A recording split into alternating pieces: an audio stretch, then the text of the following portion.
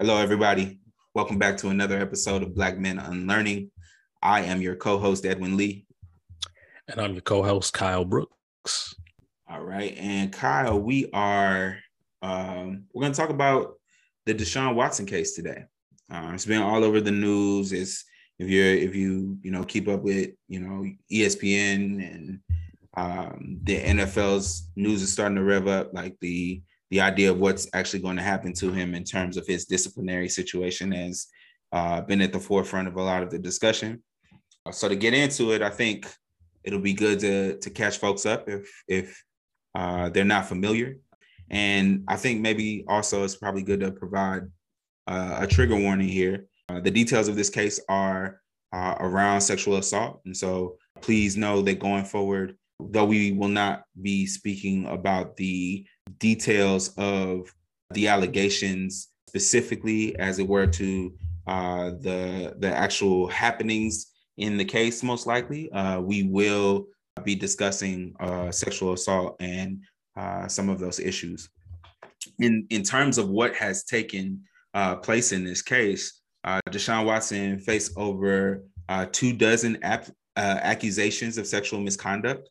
2 grand juries in Texas declined to charge Watson criminally.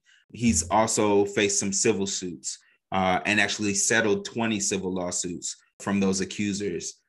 Watson used to play for the Houston Texans. He is now on the Cleveland Browns, where he received a record contract in terms of guaranteed money, and that payment of that money was structured in such a way that his first year with the team would be protected from significant salary loss that may come as a result of a lengthy suspension. His former team, the Houston Texans, provided Watson with a venue that he used for some of his appointments with masseuses, and also a non-disclosure agreement after a woman who is now suing him threatened to expose him online. He got that non-disclosure agreement from Brent Nakara, who's a former Secret Service agent and the Texans director of security. Watson, and this information is mainly coming from a New York Times article that we will link in the show notes. But Watson shared Watson hired 40 different, or shared that he hired 40 different therapists across 5 seasons. But the New York Times investigation revealed that he actually hired 66 over the course of 17 months. So of the 24 sexual misconduct lawsuits that he received, they were accusing him of coercive and lewd sexual behavior, 2 actually alleged sexual assault. There are at least 15 therapists that issued statements of support for Watson at the request of Watson's representation. And then the Texans also themselves settled 30 claims in the Deshaun Watson case regarding their complicity in some of the issues, but those records have been closed. So that just gives us a little bit of a setting for what's taking place. Deshaun Watson has been accused by these masseuses of sexual misconduct, and there are quite a few of them.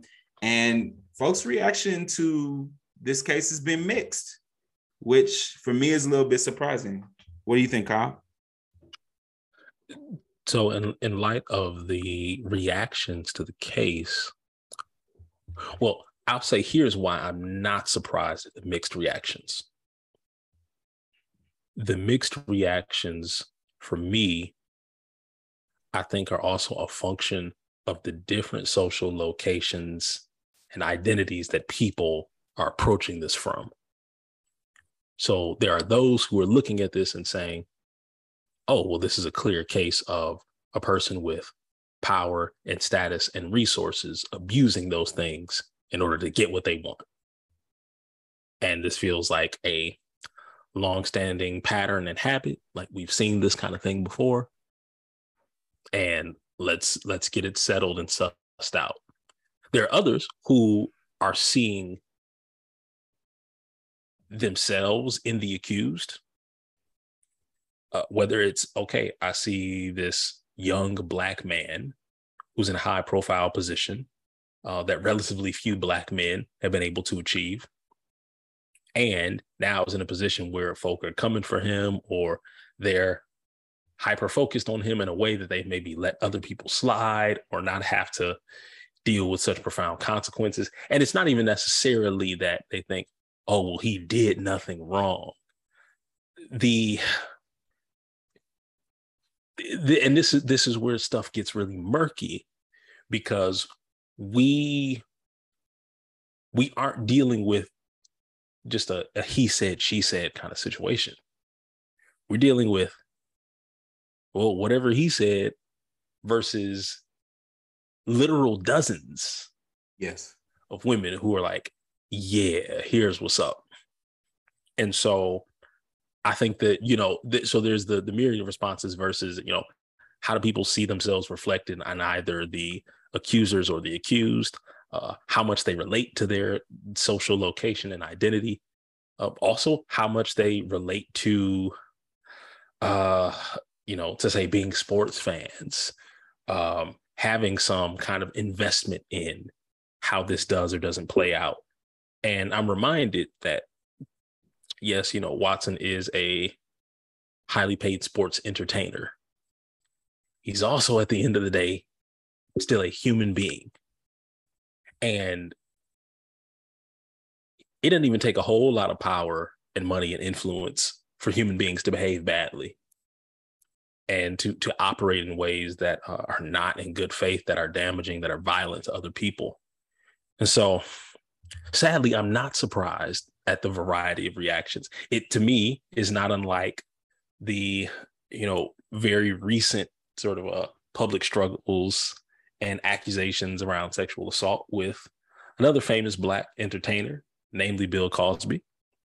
And judging from the myriad reactions I saw to his cases, and even to the sheer number of people coming out against him, I think to myself, like, man, we really have been here before. Yeah, I have a hard time with our need to have these clear and established rules that we can never deviate from when we are evaluating these situations. And so there seems to be in not only the Deshaun Watson case and some of the responses to that, but also in the case of Bill Cosby, also in the case of Robert Kelly, right? Yep. That there are folks who are dedicated to the idea that somebody would be trying to take these people down. And so I think the role of celebrity here is one that is important for us to recognize, and our value for Black men elevating themselves to a position of quote unquote success in this country, and that being something that is broadly celebrated, and I think we desire to protect it. Mm-hmm. And the rule around protecting it stops us from critically evaluating it. And so when there comes a moment to question the value, or maybe just the righteousness of the person who we have otherwise venerated, then we become a little uncomfortable around any kind of assessment or maybe negative characterization of that person. I think it is important for us to recognize in all of these cases that we're particularly talking about matters of sexual assault, matters of believing women who, in the cases of all three of these men, there are many for each one, and that there's consistency among the stories that are being told as well. And so it for me, maybe surprising wasn't the right word to start with. It continues to be perplexing that we keep repeating this cycle. And I mean, I'm aware of, I think it was Hurricane Harvey, maybe, that took place. One of the hurricanes that affected the Southeast United States.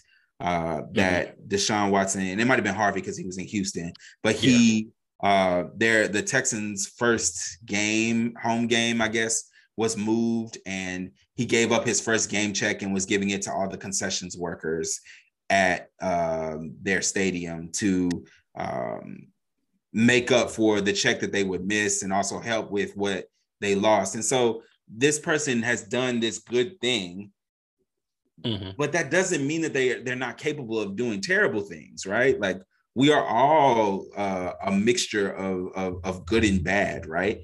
In this case, we're talking about egregious bad, and the desire to protect these folks from these critical evaluations, it just doesn't meet any kind of logical standard. And I think maybe that's the problem. I'm trying to apply some significant logic to it when it is illogical.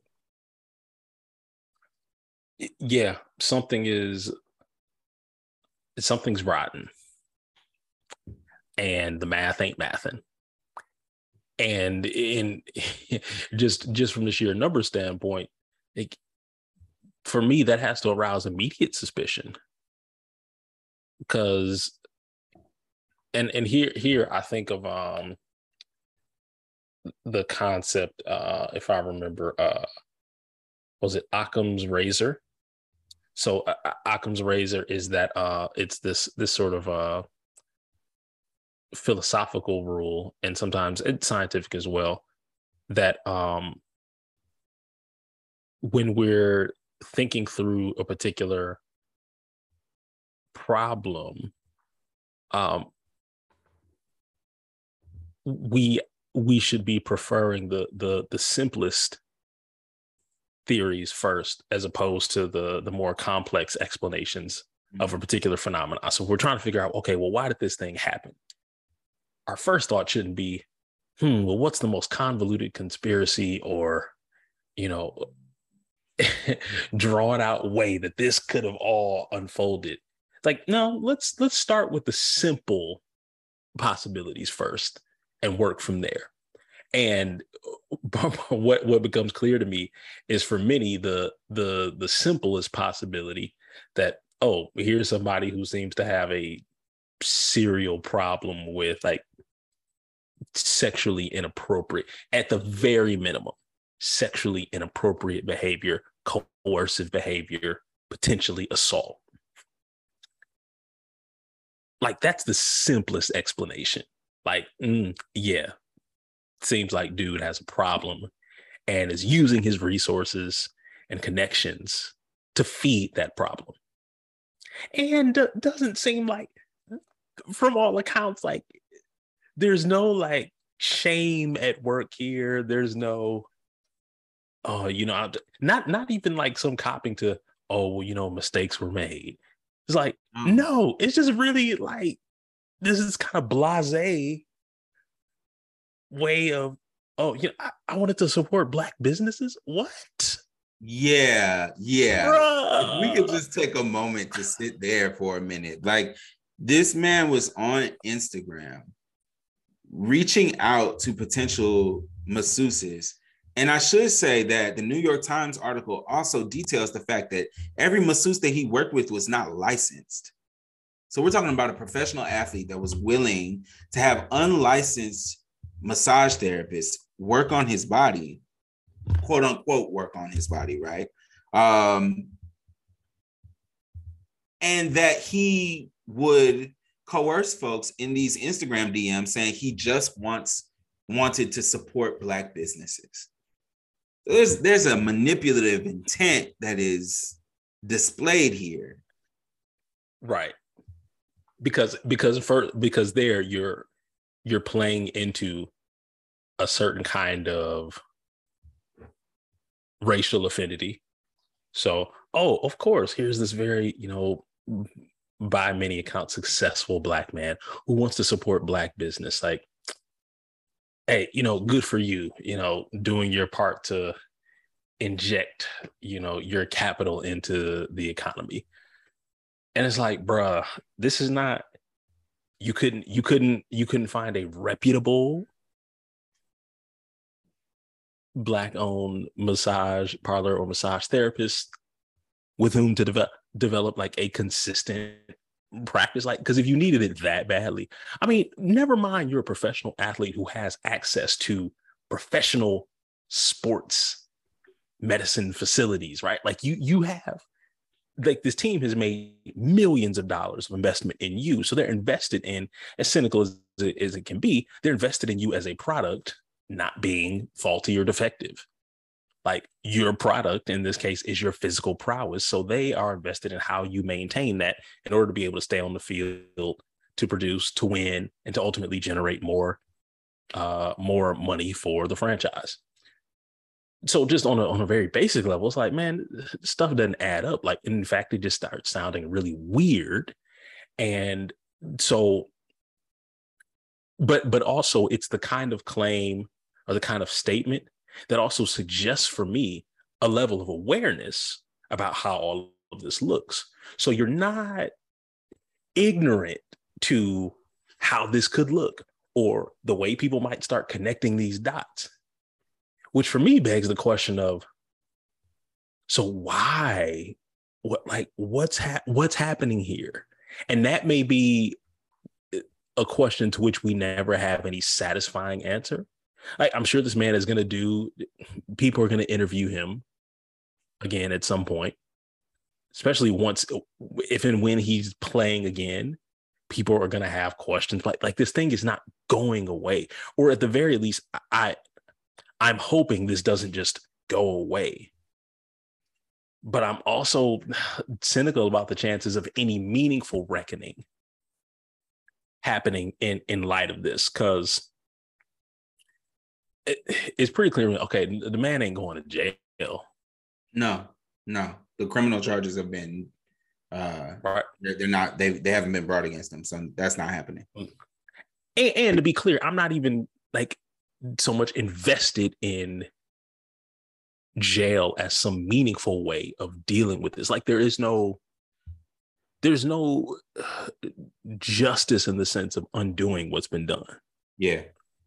But the question for me is, well, okay, so what do we societally do with these kinds of issues? And how are they reflective of the kinds of casual, everyday attitudes and habits of mind that we occupy, both when it comes to dealing with matters of sexual assault, matters of abuse of power, and just also just kind of everyday sexual and gender relations?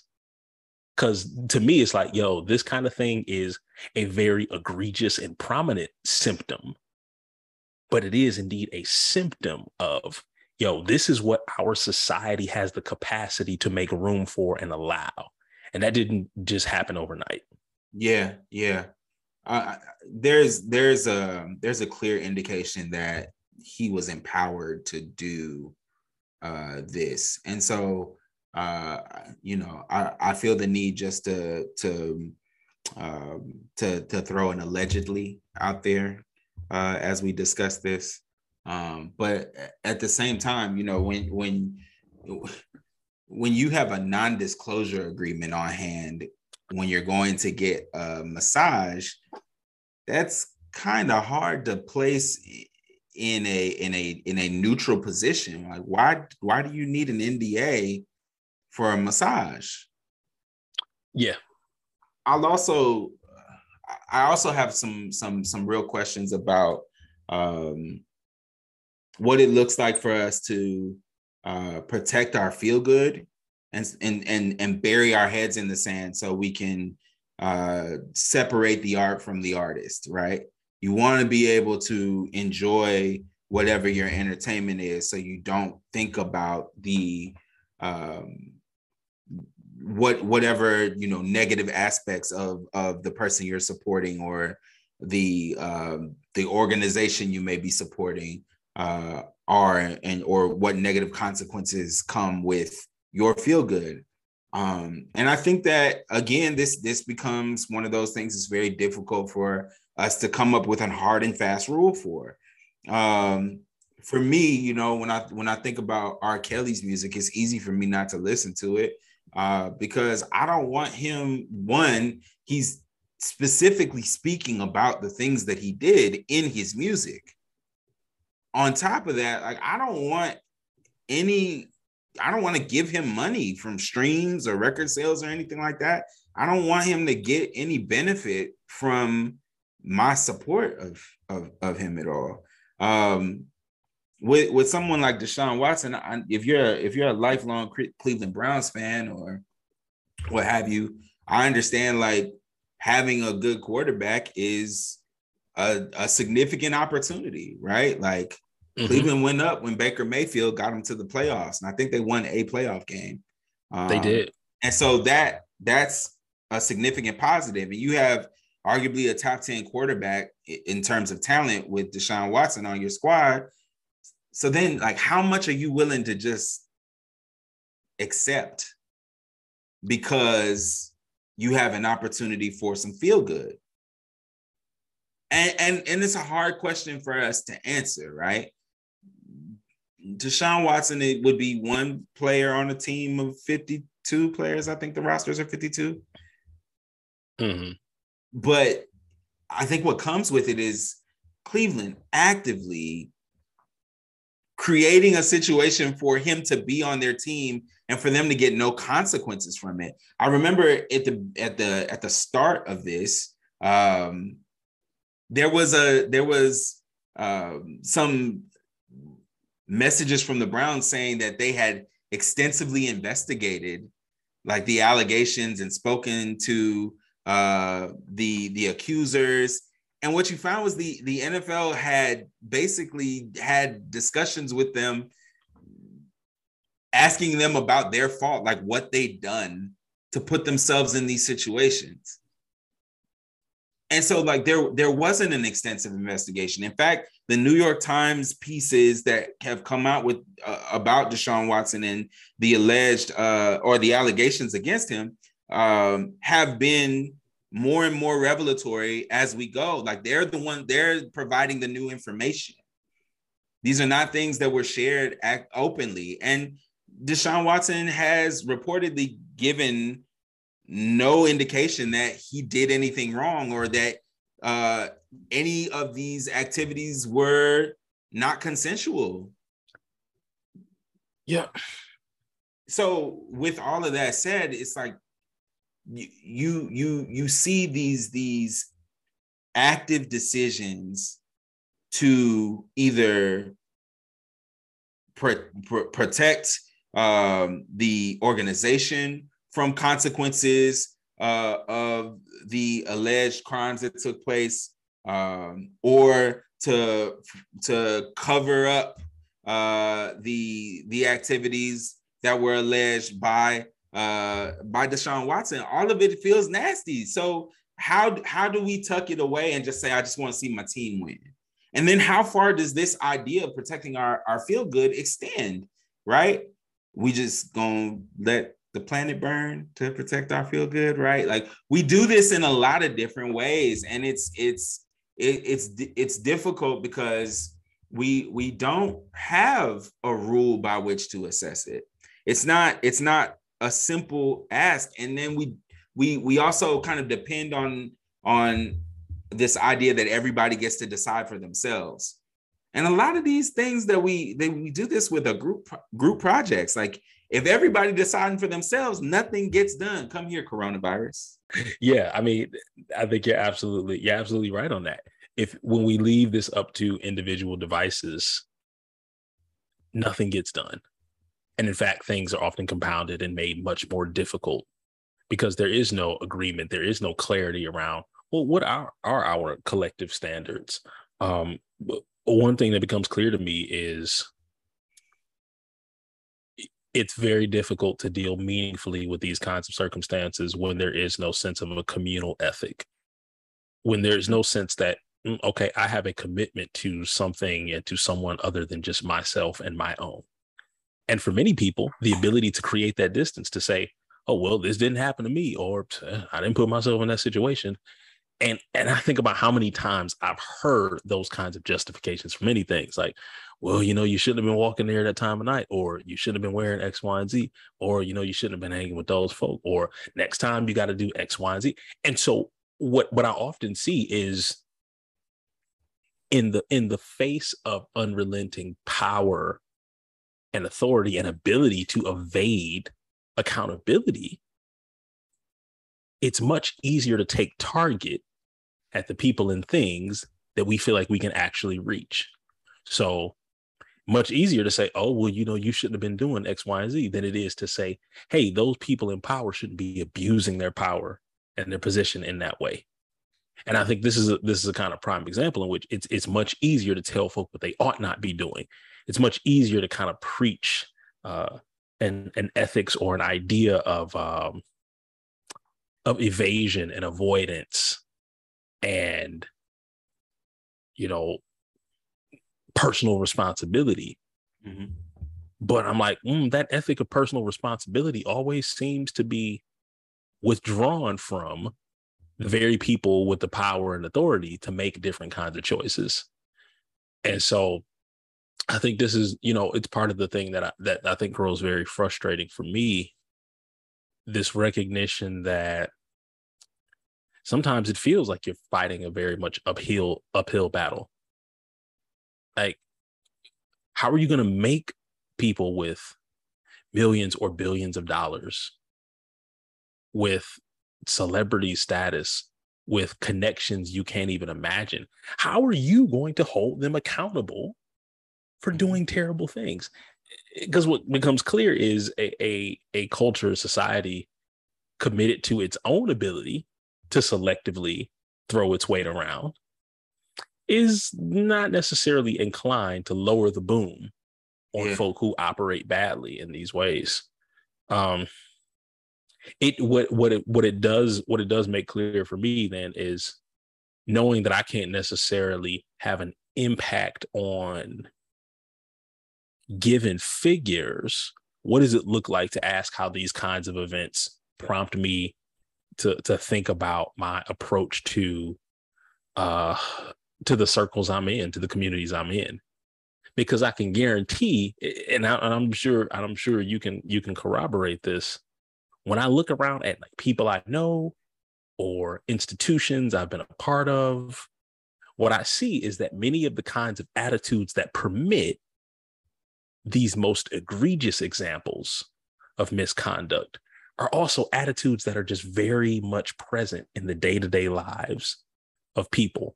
And for me, particularly, I start to think about what kinds of, I was certainly taught about how to conduct myself, how to, carry myself with a proper conduct. And though in my home, growing up, I mean, never mind, like, talk about sexual misconduct. The sort of party line was, don't have sex. Right. Don't do it. Abstinence. Yeah. Get away from all of it. But like at the core of it, for me, it certainly would have been shunned to be sexually coercive or aggressive or abusively dominating in ways that like may not necessarily constitute being criminal, but certainly are like, yo, how is this in any way oriented towards the care of other people? Yeah. Yeah, if we get down to it, I think the ways that we are socialized to approach, I think romantic relationship doesn't quite encompass the idea. I think just general like sexual relationships, like the way we are taught about them as young men, it was around this idea of having game. And I don't remember who it was, but someone some years ago pointed out that the idea of game is to, like, I guess almost like trick someone into thinking that you are some image of what they might want, and not necessarily to introduce who you are. And so if the game is to introduce yourself with deception, then what then comes of that, right? And so the ways that we've been socialized with the idea of saying just don't do it at all left us to then have to fill in the blanks, and somebody was going to teach us how we could choose to approach initiating the types of interactions that we wanted. And whether it was going to come from the media that we consume, or the older guys that we spent time with, or from us just observing what was happening around us and trying to maybe mimic the behaviors that we assume were getting the results that we desired, like this was going to come from somewhere. And as someone who graduated high school in 2004, I don't remember the specific language of consent, where there's this idea of seeking out enthusiastic consent. I don't remember that. Now, I certainly didn't think of any kind of like violent coercion or like pushing people to engage with me as acceptable. I knew and had a clear concept that that was not the correct way to go about doing things. But I think that it created space for there to be maybe blurred consent, or situations where I didn't specifically ask. And if I learned anything, particularly from the onset of the Me Too movement and the type of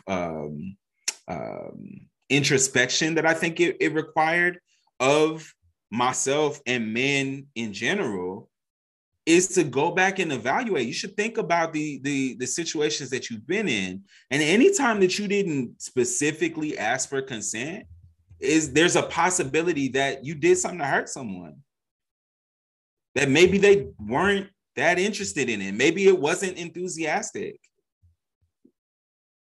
And that, I think, should be an opportunity for us to have some sobering reflection, and to specifically push us to have a better way forward.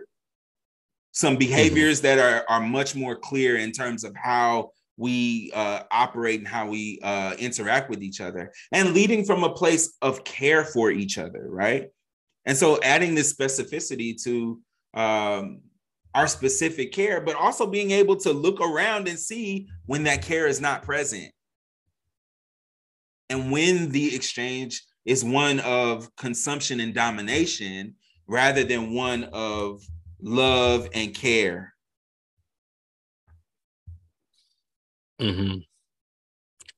It occurs to me too that starting from a place of love and care and concern is also different from starting from a place of self-preservation.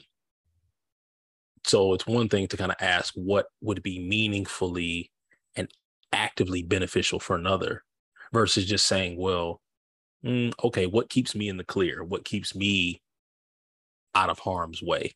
Right. And it's sometimes those things are entangled, but like your practice of care can also be on some level about like a particular self-vigilance to say, let me make sure I'm not doing anything untoward. What occurs to me, and so particularly as it relates to this idea of enthusiastic consent, I'm reminded that instances of misconduct, of assault, and of violence are not this isn't about mere like attraction or arousal. It's about a particular choice to exert one's power in a way that is power over, not power with, or power that makes room for the care of others. And I want to tread carefully with this, but I think it's a meaningful thing to bring up. So by all sort of, basic external accounts, right? Like just reading, basic things on the surface level, I'm like, Deshaun Watson is not an ugly dude. Takes care of himself, well kept, clearly elite athlete. By many accounts, some would say, oh, he's a, sharp, handsome guy. A guy who, in theory, given physical comportment, given social status, given financial status, would not have a problem meeting persons who would be enthusiastically and consensually desirous to engage him sexually. Yeah. That doesn't seem, he's a star. He's a star athlete in a world, and particularly in a nation dominated by the supremacy of the NFL as a sport and as entertainment. So like, folk love the sport. They love their celebrity heroes. And it's like, yo, there's plenty of people who would consensually and enthusiastically be with him. This is not about that. Yeah. Because so what's clear to me is this isn't about the possibility of like doing things ethically and in a way that's reasonable and decent. It's about the power and desire to do a thing that, quite honestly, is taboo, but in some ways desirable because it's taboo. So like, sometimes the most desirable thing for people is the thing you're not supposed to have, or the thing you can't have, the thing you're told you're not supposed to do that. Like, you want a kid to get into something, tell them, hey, don't touch that, don't do that. And immediately their curiosity is piqued, like, oh, well, why can't I do that?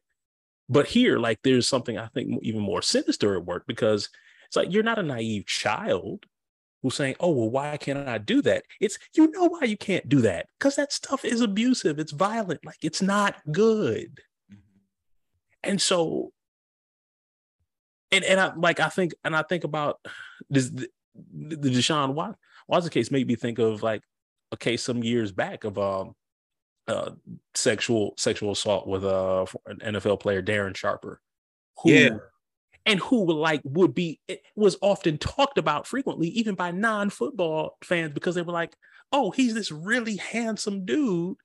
And people were trying to wrap their minds around like, well, why would this guy, situated as he is, need to do this? And I'm like, this is the point. It's not about a need for anything. It's about like, something is wrong in your mind, in your heart, and you're acting on that in ways that, like, bruh, like, it's not logical. It's like, it's very much like there's a kind of compulsion here that needs to be reckoned with. But I also think it's, once again, symptomatic of a larger cultural compulsion we have to not do things with a regard towards what's actually good for people. But honestly, right, like, there's a kind of terrible hedonism to this, that like, the cruelty is part of the point, the dominance or the humiliation is part of the point, right? Like, it's about getting off on having power to get away with things. Mm-hmm. And I think that that is indicated by the subtle and not so subtle ways that this has been accepted. So David Dennis Jr. Wrote a piece that was basically calling out Deshaun Watson's current teammates and saying, well, why have they been so silent about this man now sharing a locker room with them?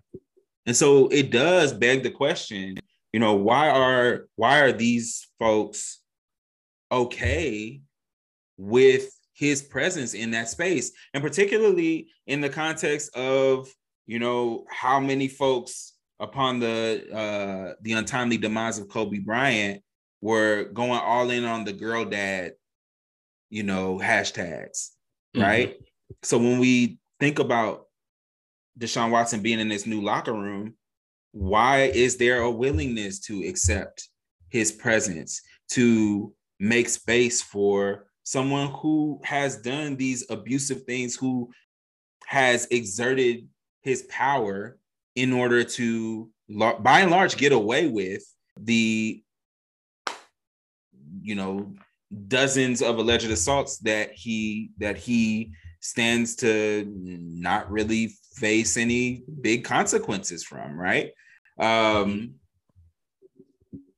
there is an acceptance of the exertion of this power by the fact that it is not openly rejected, that that we're even discussing how many games he should be suspended. It's not should he ever play in the league again, like should he be able to be in the position that he's in as he takes an unrepentant stance as well. It's not those questions. It's how long. Should it be 6 games? Should it be 8 games? Should it be a season? As if any of that would represent justice for the women who now have to live the rest of their lives with the experience and the memory and the trauma that comes from dealing with what he has allegedly done. And it's that it reinforces your point so well, because that power is not checked. It's not rejected in any manner.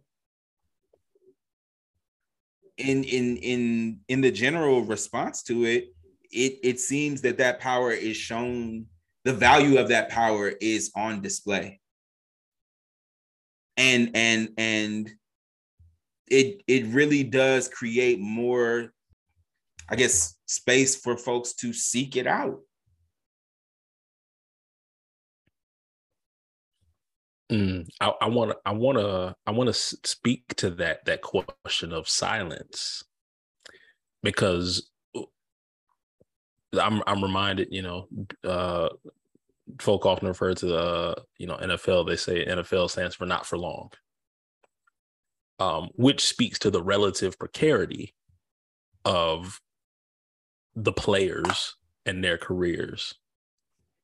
And that's just on the basis of, competing, staying with a team, not getting cut, not having guaranteed money, like all of these other factors that are particular and specific to the NFL.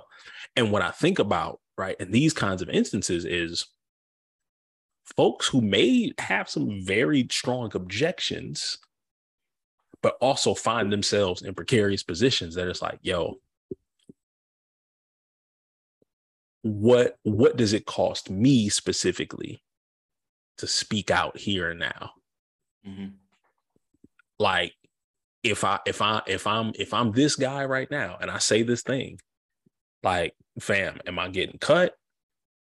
Is anybody else gonna sign me? Is my career coming to wrap? And it's not even about whether, measuring like the degree to which that's a reasonable fear or not. But it is, I think, enough to say that sometimes the power or the gravity of how one person moves creates this impact far beyond them, such that all you need is for a whole lot of folk to be afraid to do something or to say something. Yeah. And this is where I think wrestling with these things like becomes challenging, because even when, man, and this is it's hard for me when I hear people talk about, oh, well, why did this person wait all this time to say something happened?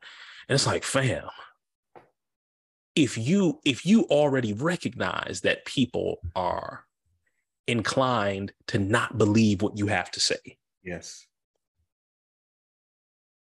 chances are you feel like you're better off staying silent and being able to remain anonymous then now have to drag your story out into the public, have to drag your name and face into the public, have to put yourself now in the line of fire by folk who never mind the facts of what you're stating, but people who've already decided, oh, well, you're not believable for X, Y, and Z reason. Or if this really happened, you would have said something immediately. It's like, fam, people all the time.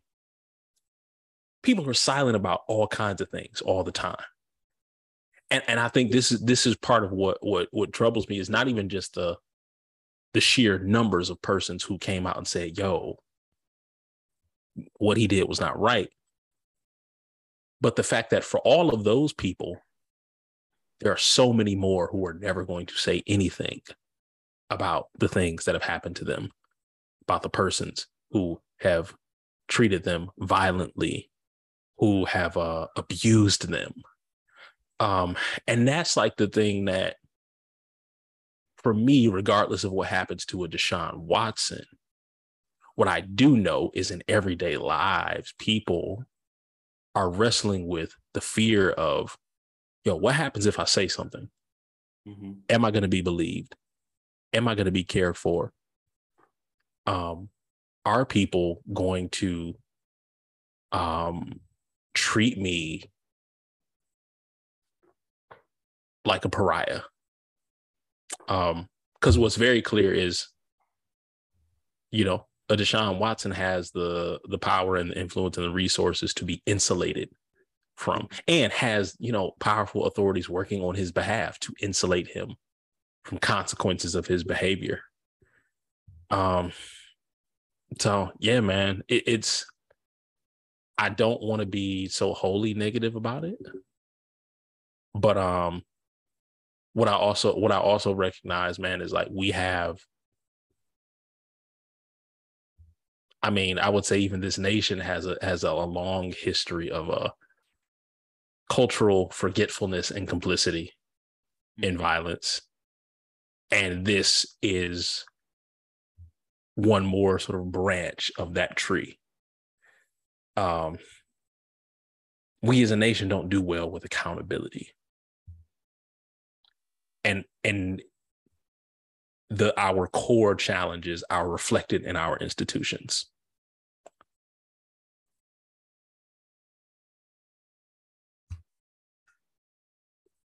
Yeah, I absolutely agree. I think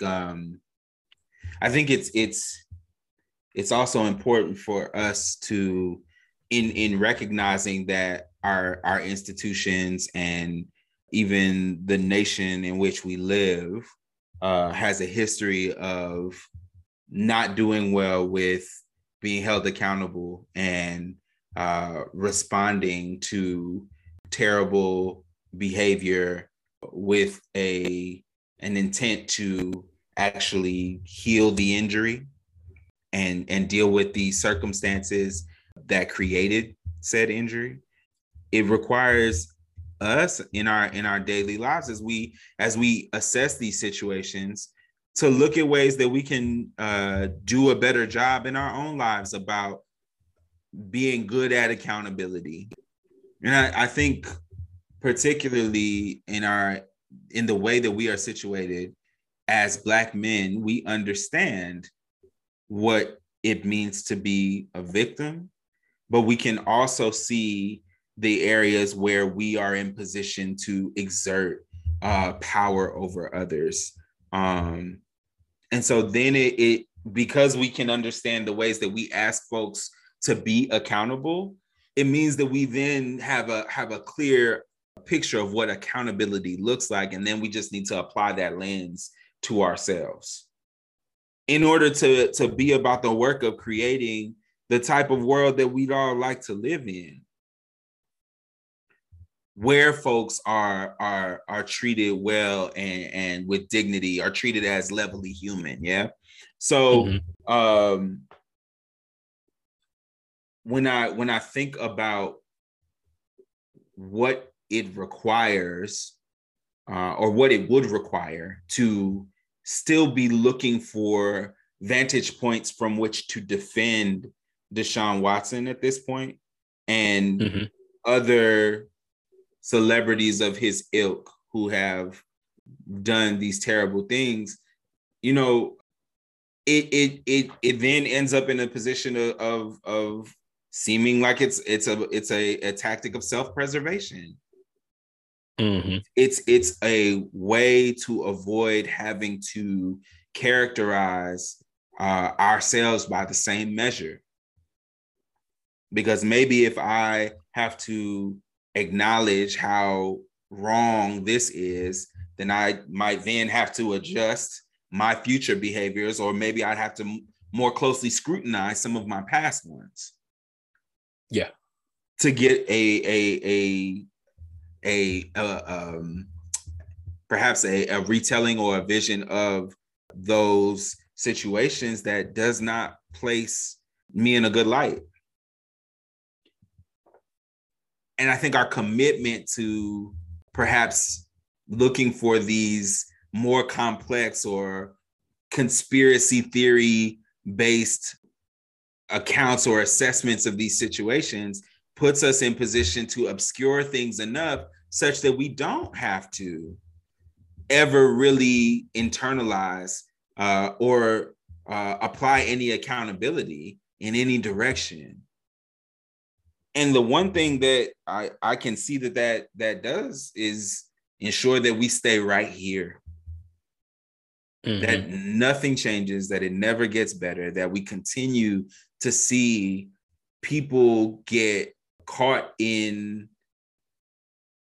the crosshairs of power and folks' desire to consume them. Man. And what's crazy is everything you just said, it reminds me of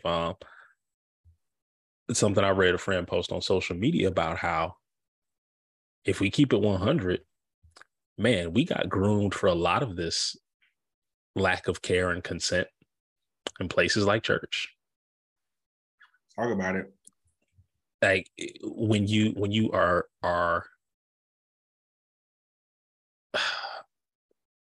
and it's almost feel like that'd be a whole conversation for another day, right? But thinking about how places like church, institutions that are reflective of the larger culture in which we're situated, and as I heard him put it, like, man, we created in church a culture of abuse, but rebranded it as like submitting to authority, quote unquote. Mm-hmm. And when we use this kind of language, what it reflects is that, okay, well, there are things that are going to happen to you and things you're going to be required to do to which you do not consent, but that's just what you got to do because that's obedience. And it's like, fam, when we spiritualize the absence of consent, man, no wonder in these other spaces, folk basically kind of develop a fetish for people being punished. It's like you want to see people put in their place. You want to see people, suffering consequences for, oh, well, that's what you get for wearing that or not, not being here, not doing that. And it's like, yo, none of this reflects care. All of it reflects a desire towards domination. And I'm like, man, if we can't learn how to be with and care for each other in ways that are not coercive, that are not about lording authority over each other, I'm like, bro, we're in a bad way and it's only going to get worse. And to me, the larger state of this nation, this world, is reflective of the fact that folk would rather exert power over than to actually ask what's meaningful and good for the whole body of people. Yeah. Because I think in some ways it allows us to make peace with the power that gets exerted over us.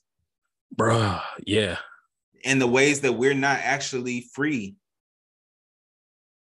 So if you can rationalize somebody's ability to do it to you, then you can make sense of it for yourself.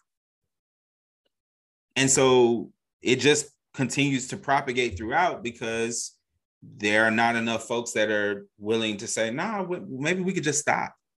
Maybe we could just not do it like this at all. Maybe we should ask why we accept it being this way. And you brought up an example as we were discussing this prior to recording. It's just the idea of how this gets functionalized in church, right? So even with the story of David and the characterization of David as being a man after God's own heart, like if we stop there, then the situation where David sends a woman's husband to the front lines to die, where he actively removes this person from the picture just gets washed away like nothing happened. The situation where he calls for this woman to come to him so that he can have sex with her while he's the king, as if she has any ability to refuse him, which she does not. There can be no consent in that situation. So David assaults her. She can't say no. So if we can't characterize that correctly, then within the context of our religious doctrine, we just say that this is okay. Or we might say that, you know, this was a wrong thing, but we only characterize him in terms of the good things that he's done. And we don't contend with the terrible parts of what he's done. We even, in the same way that you said, like, well, this happened because of that, we connect his punishment with the child that was conceived in these non-consensual interactions. We connect the death of that child with his punishment. Right. What are we doing? What is this? Right? Like, and so in doing that, like, what are the messages that we are sending? What are we teaching folks about how this is supposed to work? About what accountability looks like? I think part of what we teach people is that, and this isn't even necessarily intentional, but we teach people that you can make meaning out of just about anything. And you can direct that meaning towards the outcome you want to see. So if my thought is, hey, you know what? We need to cover for the powerful and the gifted and the talented, then that's the meaning we will make. And we will find ways to shift the blame and to say, well, you know, if you weren't doing X, Y, and Z, then you wouldn't have tempted this great and powerful person. And it's like, man, that ain't it. That ain't it. My frustration grows daily, recognizing the casual ways folk are committed to that kind of meaning making. The need to see people in a heroic light, the need to see people as masters, authorities, gurus, as folk who have it figured out, as people who ought to be venerated. And I'll maintain that, like, yo, that kind of mentality is our downfall. We do not need to put people on pedestals. We need to recognize the profound human capacity for great and terrible things and operate accordingly, which means I need accountability if I'm going to live up to my greatest capacity and capability. I need accountability if I'm going to avoid my worst tendencies and habits. And yes, we are neither defined by the worst or best things we've done, but my goodness, there are certain stains that are harder to scrub out. Yep. And it's better to just not make that spill. So, like, in the case of Brother Watson, I'm like, fam, it's a dub for me. It's a wrap. Like, I can't, in good conscience, not even say support someone who has done this kind of wrong, but support someone who is so thoroughly committed to owning no responsibility. Exactly. To giving no acknowledgement to the fact that, yo, this was unequivocally wrong. And whether or not I am punished for it, and whatever punishment looks like or means, like, acknowledgement matters. Yeah. And if there's, I think it's a difficult question as to what happens to folks who have done some of these egregious wrongs within our society, because I think it's it is not our place to accept an apology that for something that was not a harm that was not done to us, right? But in the assessment, like without any kind of communication of any fault, of any idea that this could have been wrong, right? Imagine, 20 people that come to you and say, you have done this thing to harm me. And you're just like, nah, no, I didn't. Like when you put it into this context, so without that, it's a non-starter. It's a non-starter. I don't think a year suspension is enough. But then again, I don't know how anyone could possibly. I don't know what justice looks like in this context. Essentially, I'm not sure.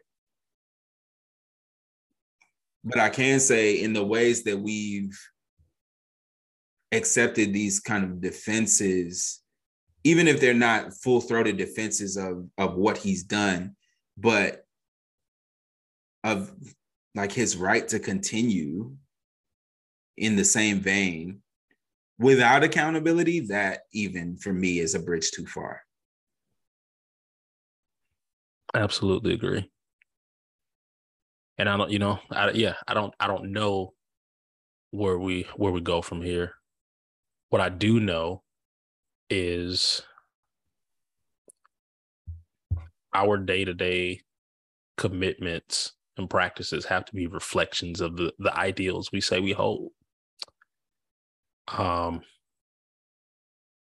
We are very much sort of products or outcomes of our conditioning, but we're also not powerless to do something about that. And so I think as much as we can in every way, there has to be a reconditioning towards like, fam, what does it look like to acknowledge the kinds of power you have and then put that power into service for a common good. And sure, we won't all necessarily agree on what a common good looks like. But man, we got to start somewhere. We know what it doesn't look like. Precisely.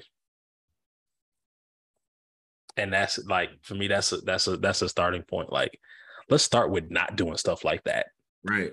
Let's start with asking those hard questions about like what behaviors ain't, plenty of things we do. They ain't illegal, but it's like, it's saying this isn't wrong is the wrong question to start with.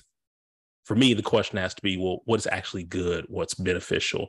Mm-hmm. What produces joy? What shows and expresses care? Because if that's not the starting point, like, it's like, man, we can take things to all kinds of logical outcomes. It's like a little kid who said, who puts their finger on. It's like, I'm not touching you. I'm not touching you. It's like, yeah, but like you're being annoying and you're like, stop doing that thing, please. Yeah. And your point about the temptation to lean on legality is important here.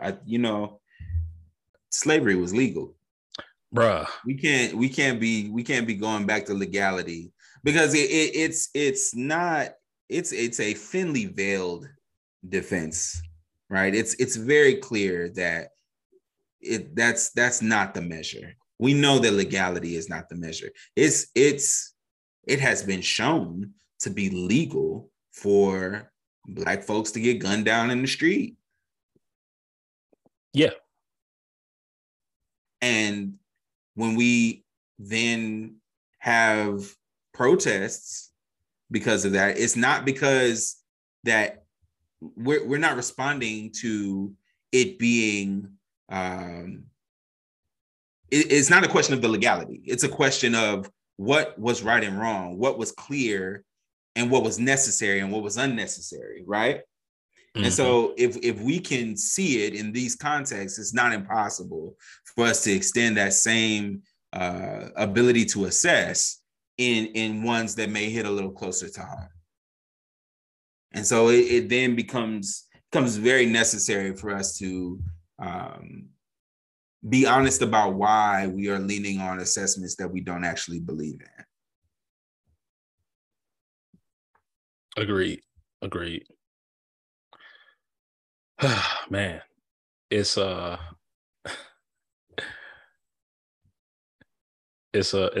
hard struggle, man. But like, I think it's a worthy struggle. And the conversation today, I know it for me, it's raised a whole lot of other points of exploration that I'm sure at some point we will dig into and tackle. But as always, I'm grateful for what it means to ask hard questions about the things we see. Like sometimes I think the willingness to even be able to say like, hey, this needs to be a conversation. And what it means to make this a public conversation, right? Not just if you ask me off the record, but like, no, to like in the final account, I don't think we are measured by so much by our success as much as we are by our faithfulness to what we truly believe and say we're about. So yeah, I may not ever be able to hold, certain figures accountable for the wrongs that they do, but I can be accountable to a faithfulness to the tenets, to the ideals that I say I hold, to the principles I say I'm about. I think that to me is the sort of righteous path, the righteous endeavor. Is, man, we don't stop fighting. We don't stop struggling just because things are hard. Word. Yes, sir. Well, that concludes another episode of Black Men Unlearning. We appreciate your continued support and that you continue to show up with us, and we will catch you next time. Take it easy, y'all. Peace.